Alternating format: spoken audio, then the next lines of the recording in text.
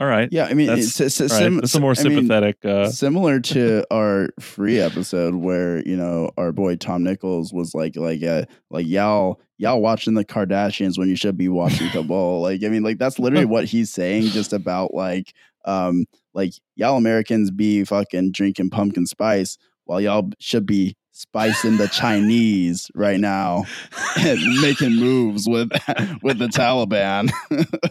Oh my God. The Chinese move fast, not like us. Yeah, not like us, who are just concerned about clips and listening to Uptown Funk.